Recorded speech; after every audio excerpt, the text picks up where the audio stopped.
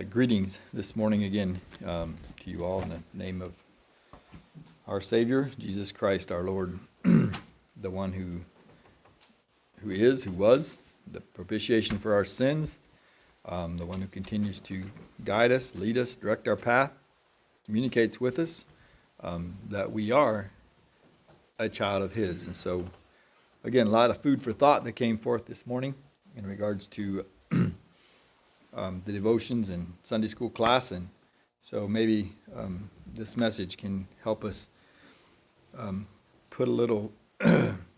It's on loving the household of faith, or loving the household of relates a lot to fellowship, I guess, in the scripture verses that reduce to fellowship. And we talked about fellowship a little bit here. You know, the two different. There is a fellowship that we have. Like, if you love the Lord with all your heart, with all your mind, with all your soul, and you find another person that does the same thing, there's a fellowship there that is different than come over for supper or I invite my neighbors. So there's a difference there in that fellowship. And interesting tidbit, that just, not tidbit or whatever, but interesting phrase or thought that came forth from going to the funeral of James Miller, just kind of fits in with this. I liked what he shared about that. His son shared it, and then I think one of the other ministers maybe also had shared the same thought. James was a man of faith.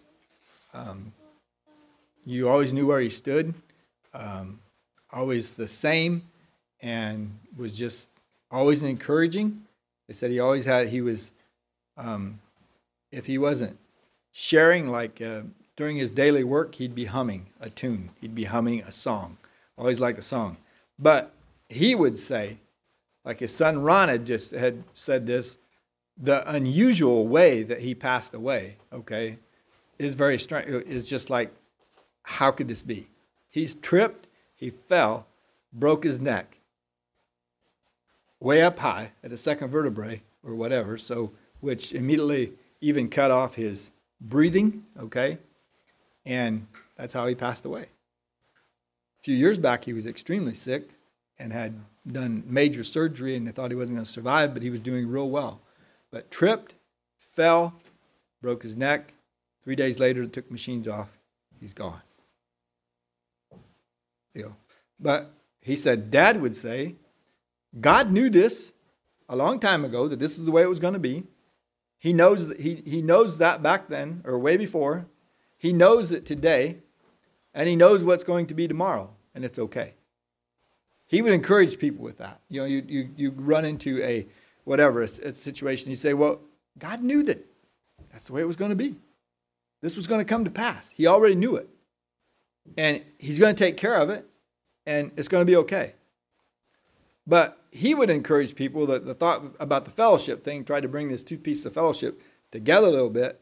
If there was a meeting or, getting together with people or whatever it was, and he said there'd be a little nervousness there and not sure how it was all going to play out and what was going to take place.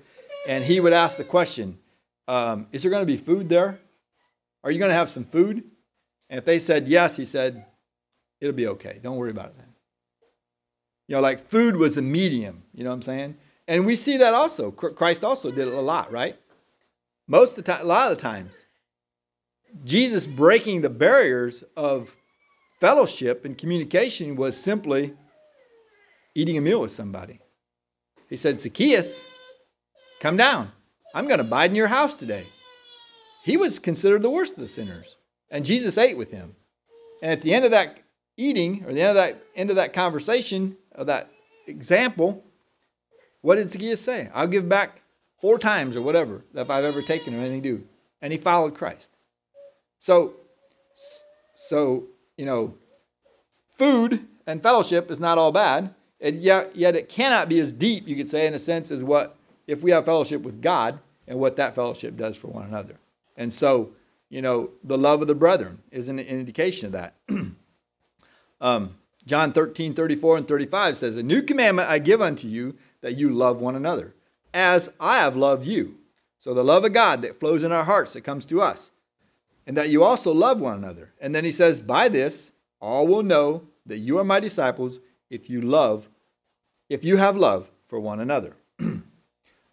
This love is talking about, these verses I think are referring to the fellowship of like-minded believers or in a congregation like we have.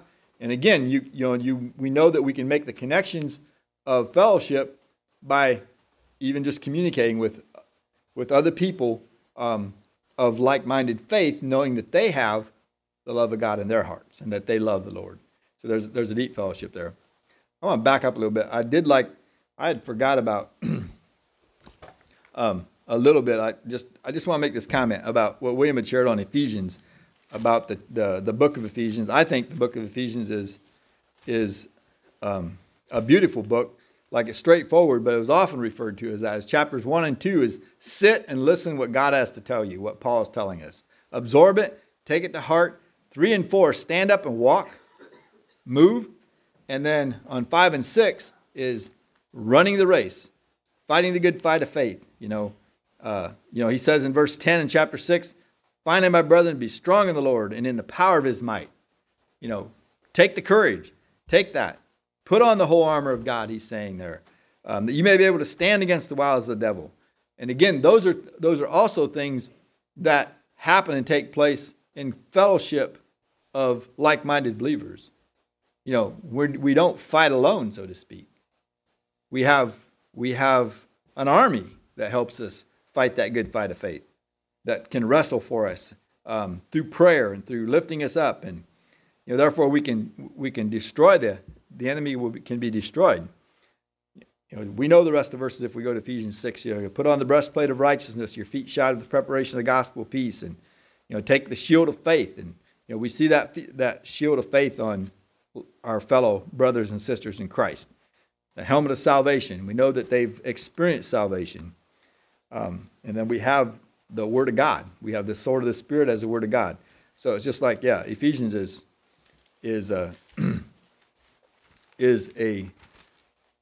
always a blessing to read or to go through.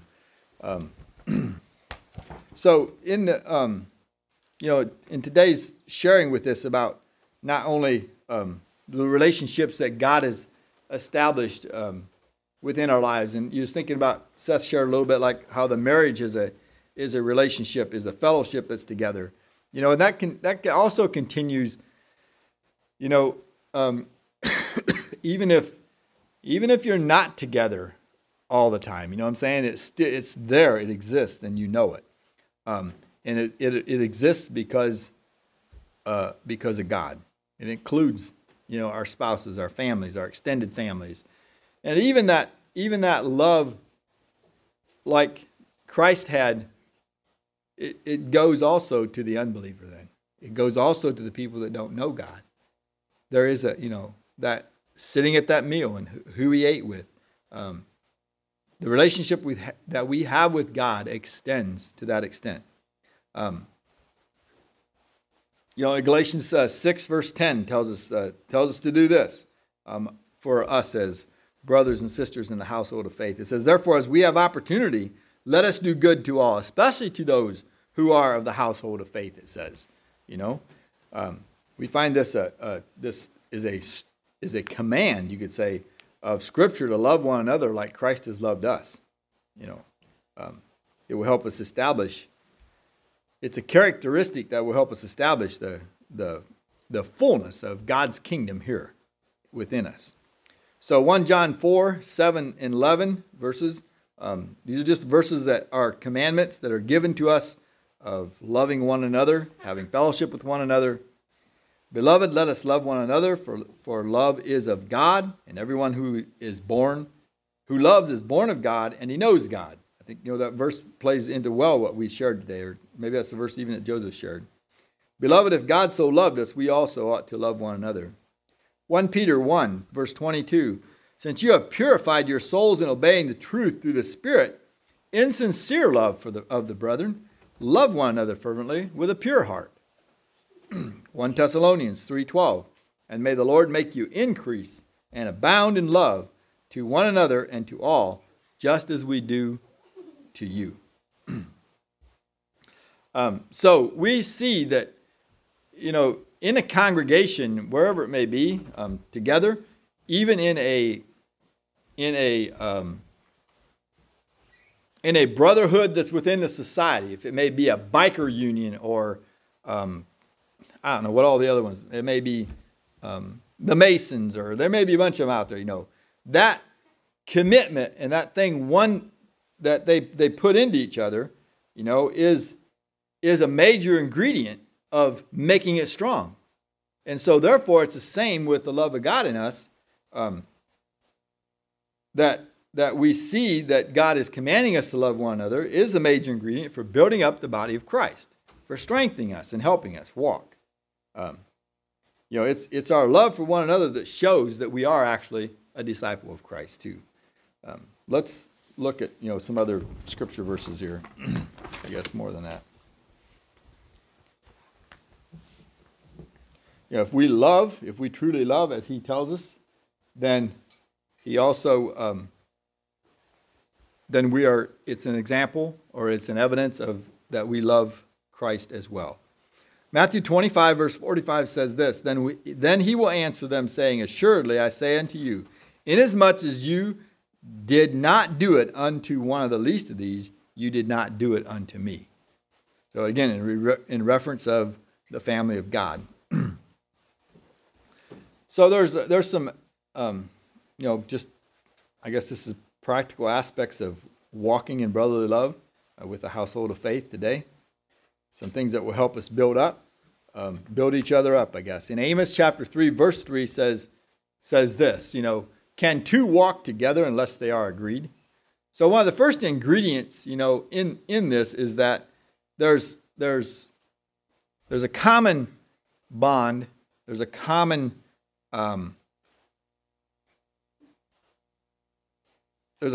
thing that we have, and that is, the first and foremost should be that we each have fellowship and have a relationship with the Lord Jesus Christ. And the kingdom of God. And that is, if we don't have that, then there's no way we can even think about starting to walk together. Can two walk together unless they are agreed? Do you agree that Jesus Christ is the Lord and that he's your Savior, and that, just those basics of faith, that you've accepted salvation as a free gift, the baptism that follows that, and therefore things like that. Can two walk together unless they're agreed? So Philippians 2, verses 1 and 2. Therefore, if there is any consolation in Christ, he says, if there's any comfort of love, if there's any fellowship of the Spirit, if there's any affection and mercy, fulfill my joy by being like-minded, having the same love, being of one accord and of one mind. That's talking about a fellowship of believers.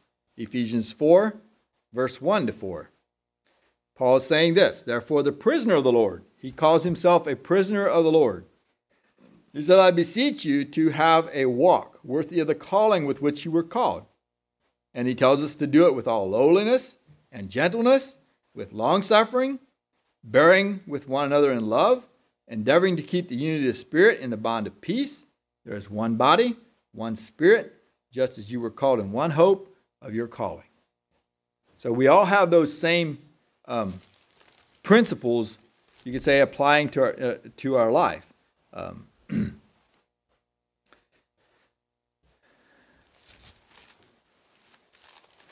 And that was also, that was taken from Ephesians 4. He beseeches us to walk worthy of the vocation in which we're called. And there's more on that, I guess, to come here yet. Walking in unity, with one another involves the idea that we don't just associate with people who's our favorites, or you say, we need to have a genuine desire to include those in our lives who we are maybe even not naturally drawn to be open. Romans 12, verse 16 says, to be of the same mind towards one another. Do not set your mind on high things, but associate with humble. Do not be wise in your own opinions. We can so easily separate ourselves from those that we think are not like us, just with our own thoughts. Let us be humble. let us understand there's very little difference between me and the prostitute on the streets, the drunk at the bar, the lowest of low, whatever you may think of. But we may not want to even, get close to that. We may not even want to be, in any way, shape, or form. And yet, he tells us to set our, do not set our mind on high things that we are more than what we are, but associate with the humble. Be not wise in your own opinions. There's a desire for this. There needs to be a desire in our hearts to come together, to be one, to have fellowship and to worship. And Malachi 3:16 tells us, "Then those who feared the Lord, they spoke to one another, and the Lord listened and heard them.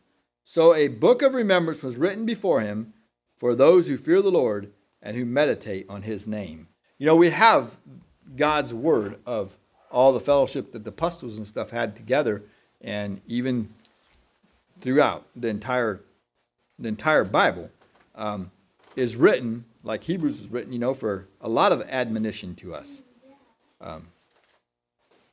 Those who feared the Lord spoke to one another, and the Lord listened and heard them. So there was a book of remembrance was written before him for those who fear the Lord and who meditate on his name. The fullness of God's love. Sorry about that. Is like that within us. The desire that's there is like a bridge. It carries across and extends the fellowship. We become friends, you could say, and it's a bridge of friendship. It's a bridge that allows our lives to interact with each other. And looking at an example of that in Jonathan and David, as an Old Testament example, in Samuel there, it was 1 Samuel 18 verse 1, "And it was so, when he had finished speaking to Saul, that the soul of Jonathan," it says, "was knit to the soul of David, and Jonathan loved him as his own soul." To that extent. Now, if we think about that just for a bit, Jonathan was next in line to be the king. He was the direct descendant. He was the next in line to be the king. And yet, he recognized God's hand or God's calling on David's life, that he had called David, the shepherd boy, whatever. He had called David to be the king. And so what did he do? So he could have had David killed, even like Saul tried to kill him for a long period of time, because he was going to take his place. Jonathan's rightful place was to be the next king. And because of their friendship, because of their souls knit together, it says, he loved him as his own. The only way that that could took place is that the friendship that was formed there, the fellowship that was formed there, that bridge, that connection, instead of becoming enemies in competition to the throne, Jonathan supported him and give everything he could, and actually saved his life, right? He whispered, he shot an arrow or whatever when the enemies were coming to do away with him, to preserve him. He did all that he could to get David to that place. So in the body of Christ and believers, there's also we have different gifts, we have different ministries, we have different talents and abilities, and so do we use our fellowship as a bridge to promote that, or do we look at it as a competition? Oh, he does this better than me, and I don't like it, one or the other. So just thinking about those things a little bit. There's gifts. There's a lot of examples, you could say. So it takes that bridge of fellowship in Christ to be able to allow us and to help us promote the best within us, with each and every one of us. To fully appreciate and to fully help the body of Christ grow and the kingdom of God to grow, we need to promote that, release it, whatever it may be, you could say. Because Philippians 2 verse 3 tells us this, to let nothing be done through selfish ambitions. I'm reading a different context than the King James. Or conceit. But he says, but in lowliness of mind, let each esteem others better than himself. Loving each other and fellowship and in commitments or together also is a bridge of allowing us to resolve differences between us, resolve conflicts, laying things down.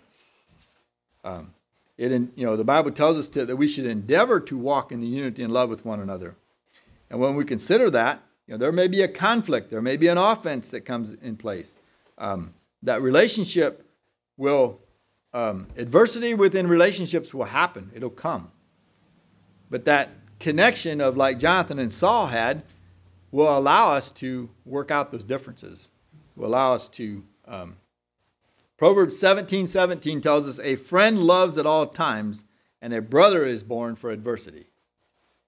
Like iron sharpens iron, you could say. That there can, we are all imperfect as Christians. We're all incapable of doing the right thing at the right time all the time. And that was also said about James. At being 80 years and 50 years of a bishop and leading a church, James would easily, they said, humbly admit he didn't always do everything right. There was a lot of, out of that congregation, out of that church, I don't know how many churches in Allen County I could name that all stem from that congregation, from that church. But there are some things that James just would not, you just couldn't persuade him on. But he would also admit that he maybe did not do everything right every time. And that's how we are too. We may do our best, but it may not seem to be right to someone else. But we're imperfect, we're incapable of doing the right thing all the time. We may offend or hurt one another from time to time. To love someone with brotherly love is to speak the truth in love and have a forgiving heart for that person. So Colossians 3:12 and 13 says, therefore, as the elect of God, holy, beloved, put on tender mercies, kindness, humbleness of mind, meekness, long-suffering, bearing with one another, and forgiving one another. If anyone has a complaint against another, even as Christ forgave you, so you also must do. This love will show us a genuine care and a concern for each other. Whenever we're part of a congregation, I know this congregation is not, you could say, large by numbers at all, but within any congregation, there also be examples of people that are doing well and people that are doing not so well. We have our days, maybe we have our struggles. There's days that we may be shouting hallelujah all day long. But if we genuinely care for each other, then we care our concerns and our burdens are, we help wherever we can. So 1 Corinthians 12:25 and 26 will tell us that there should be no schism in the body, but the members should have the same care for one another. And if one member suffers, all the members suffers with it. If one member is honored, all the members will rejoice with it.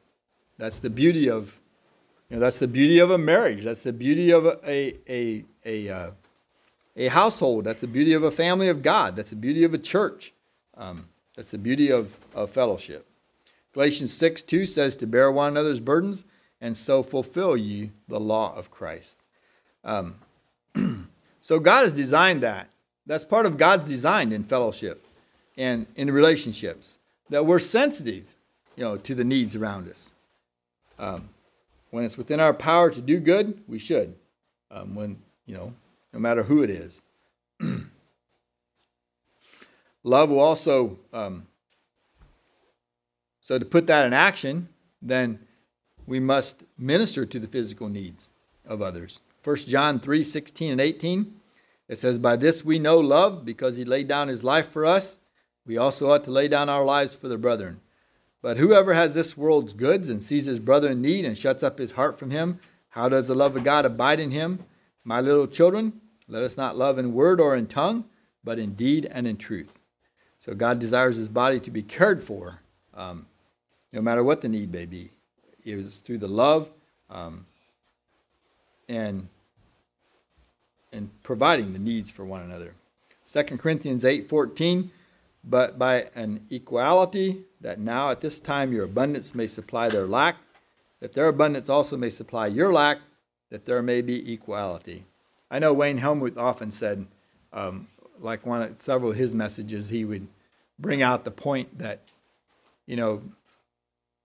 within the family of God, within the household, within the church, there should not be like multimillionaires and then someone that can't pay his bills. He said that shouldn't exist in the family of God. He often stressed that. Love is hospitable. 1 Peter 4:9, be hospitable to one another, and do it without grumbling, it says. Just Romans 12:13, distributing to the needs of the saints, given to hospitality. It's through hospitality that we're able to get to know other members of our body. We also come in contact with their gifts, and it involves serving one another. Jesus gave us that example in John 13:14. We just had communion and actually, put this into practice in that physical sense. It says, if I then, your Lord and teacher, have washed your feet, you also ought to wash one another's feet. And that message can be, that can take in a lot of detail, more than just our physical aspect of we washed each other's feet. Mark 10:43 says, yet it shall not be so among you, but whosoever desires to become great among you, he shall be your servant. Servanthood is an action of love that is put into action. It's love put into action. Jesus asked Peter, how many times did he ask him that? Do you love me? And then the answer was, Jesus' response to Peter each time was to feed my sheep, feed my lambs, put it into action. He said unto him in John 21, verse 16, he said unto him again a second time, Simon, thou son of Jonah, do you love me? And he said, yes, Lord, you know that I love you. And he said unto him, tend my sheep, feed my sheep.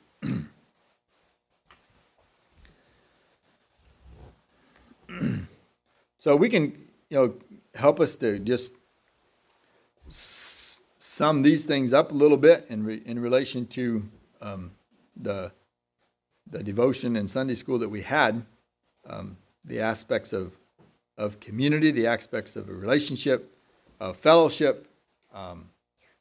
When these come together, and there is this is being practiced, he tells us that we're like a city that's set on a hill, whose light shines brightly around us, and that's the purpose of the members of a household of faith. So first we have to, just summing it briefly here together and then moving on here. We have to have a desire to walk in unity. We have to have a desire to be of one accord. We have to, want that. If we don't want that at all, there's no point in even coming together. There's a schism. There's a division.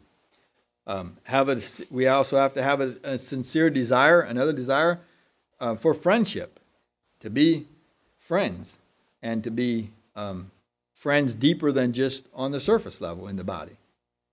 We also have to make a commitment that we try to resolve conflicts or differences that come, accepting one another's gifts and talents and abilities. We also have to have a care, a genuine care and concern for others. Also be able to, it's an avenue of ministering to the physical needs of others. It's an avenue of being hospitable to one another. And it's an avenue of serving one another in humility, that we are willing to, as Jonathan was willing, to step in front of Saul and to save David's life. He was willing to lay his life down. And, that is also why let's do that. But let's move on to the next part just a little bit. I think that clock's not working. Is that right? That clock stopped. Are we 5 after 11? Okay. I said 5 after 10 back there. I keep getting confused.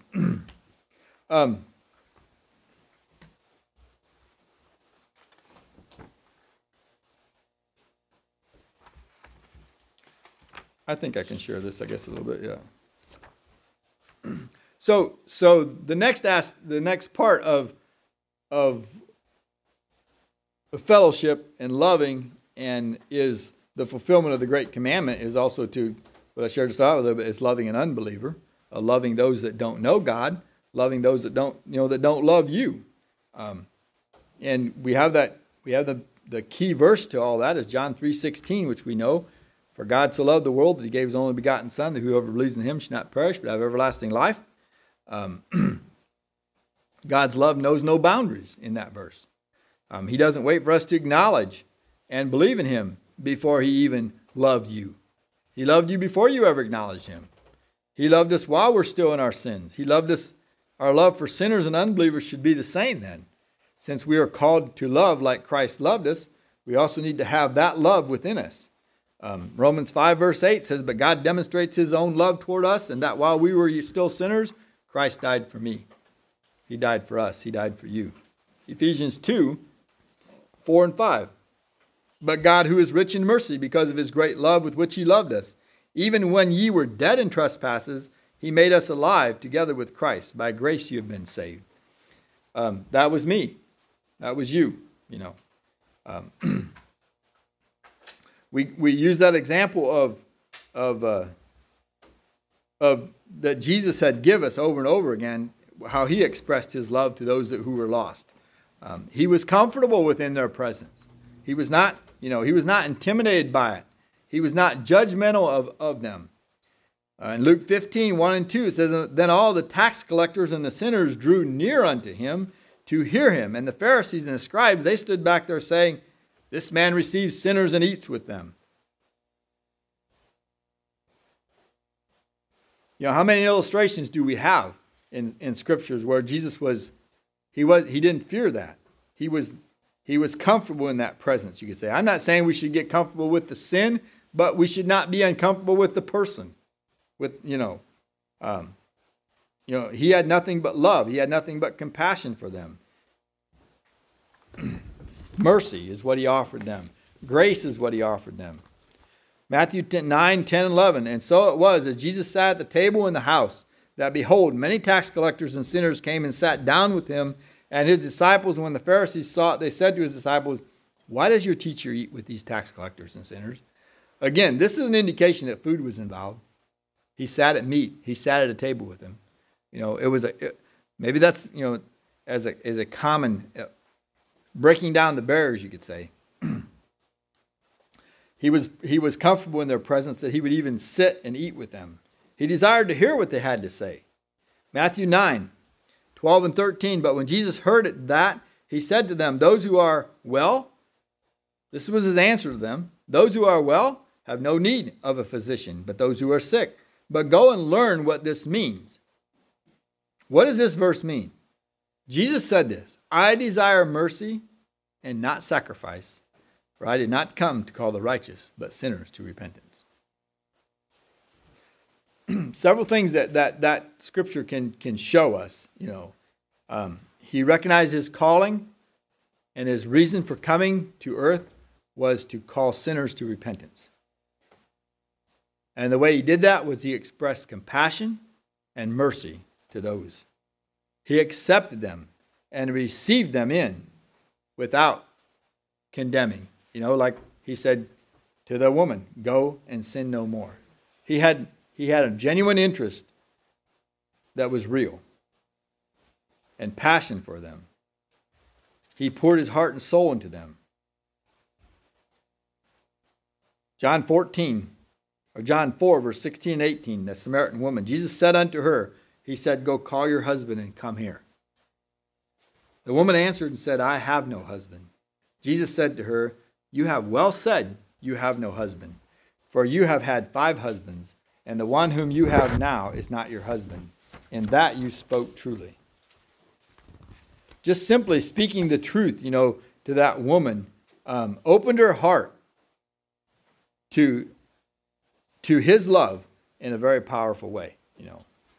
The story of Zacchaeus, come to this, Luke 19, verse 4 and 7.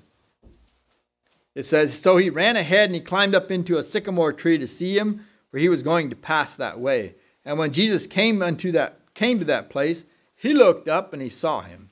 And he said to him, Zacchaeus, make haste and come down, for today I must stay at your house. So he made haste and came down and received him joyfully. But when they saw it, they all murmured, saying, he has gone to be the guest with a man who is a sinner. And if you read the history of Zacchaeus, he was probably the scum of the earth to most people, Jew and Gentile alike.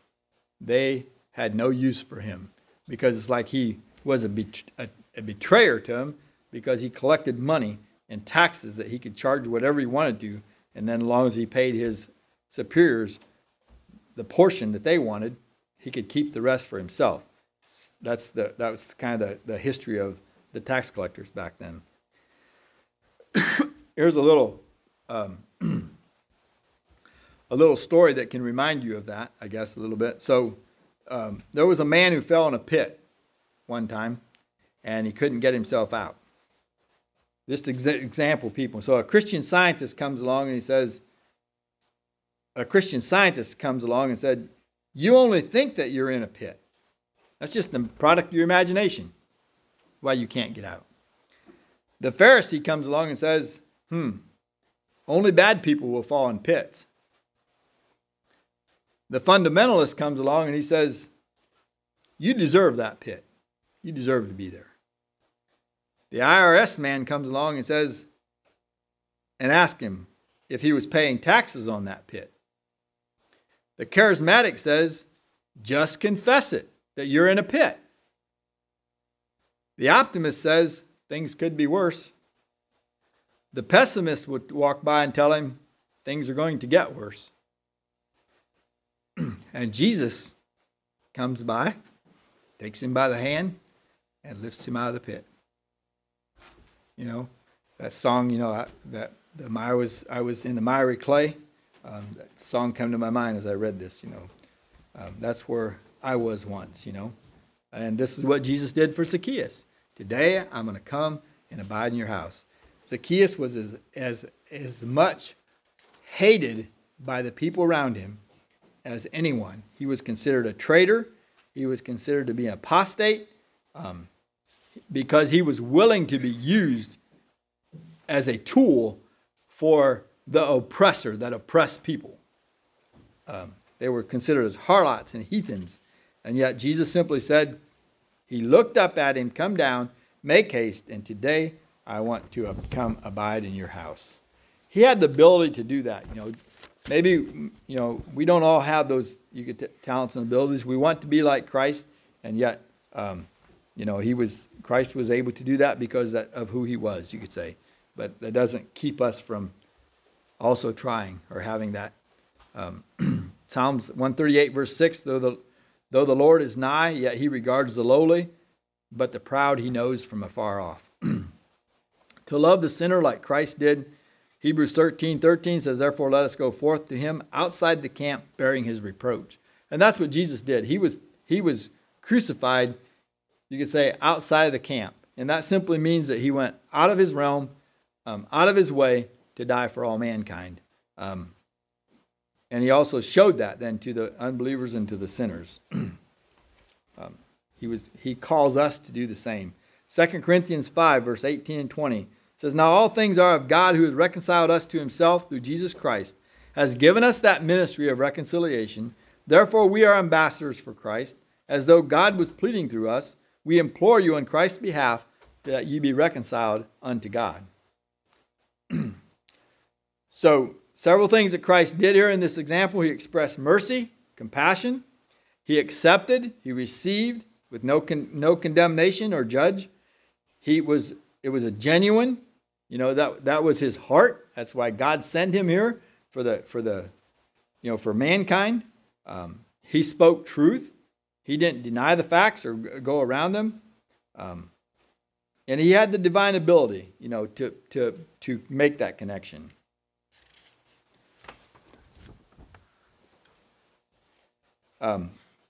He was no respecter of person. He loves everyone just as much as he loves you. He came to save sinners, from their sin.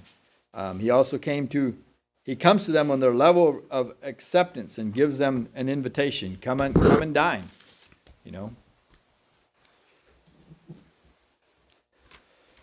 So I ask myself the question, where am I at in all this? How do I find myself? How many of us can honestly say that we have a genuine love and concern for those who are lost? Do we really love the sinner the way Christ did? Would we go out of our way to become friends with them, or to sit with them, to eat with them, and to share with them? God will bless us, I believe, without a shadow of a doubt, because he went outside the camp for us. There may be those that we need to go outside the camp for too. We do not know where all that can lead and how that can be, but let us remain faithful, steadfast, and keep fighting that good fight of faith, as he tells us in Ephesians there at the end, and put on the armor. Not be afraid of the battle, because even though they may be more than we, trying to think of the scriptures that relate to that, if we allow God to fight our battles, then who can win against that? We can be more than conquerors through him who loved us. So those are my thoughts for the day, I guess. I'm open for sharing our testimony, and then we can have prayer and song.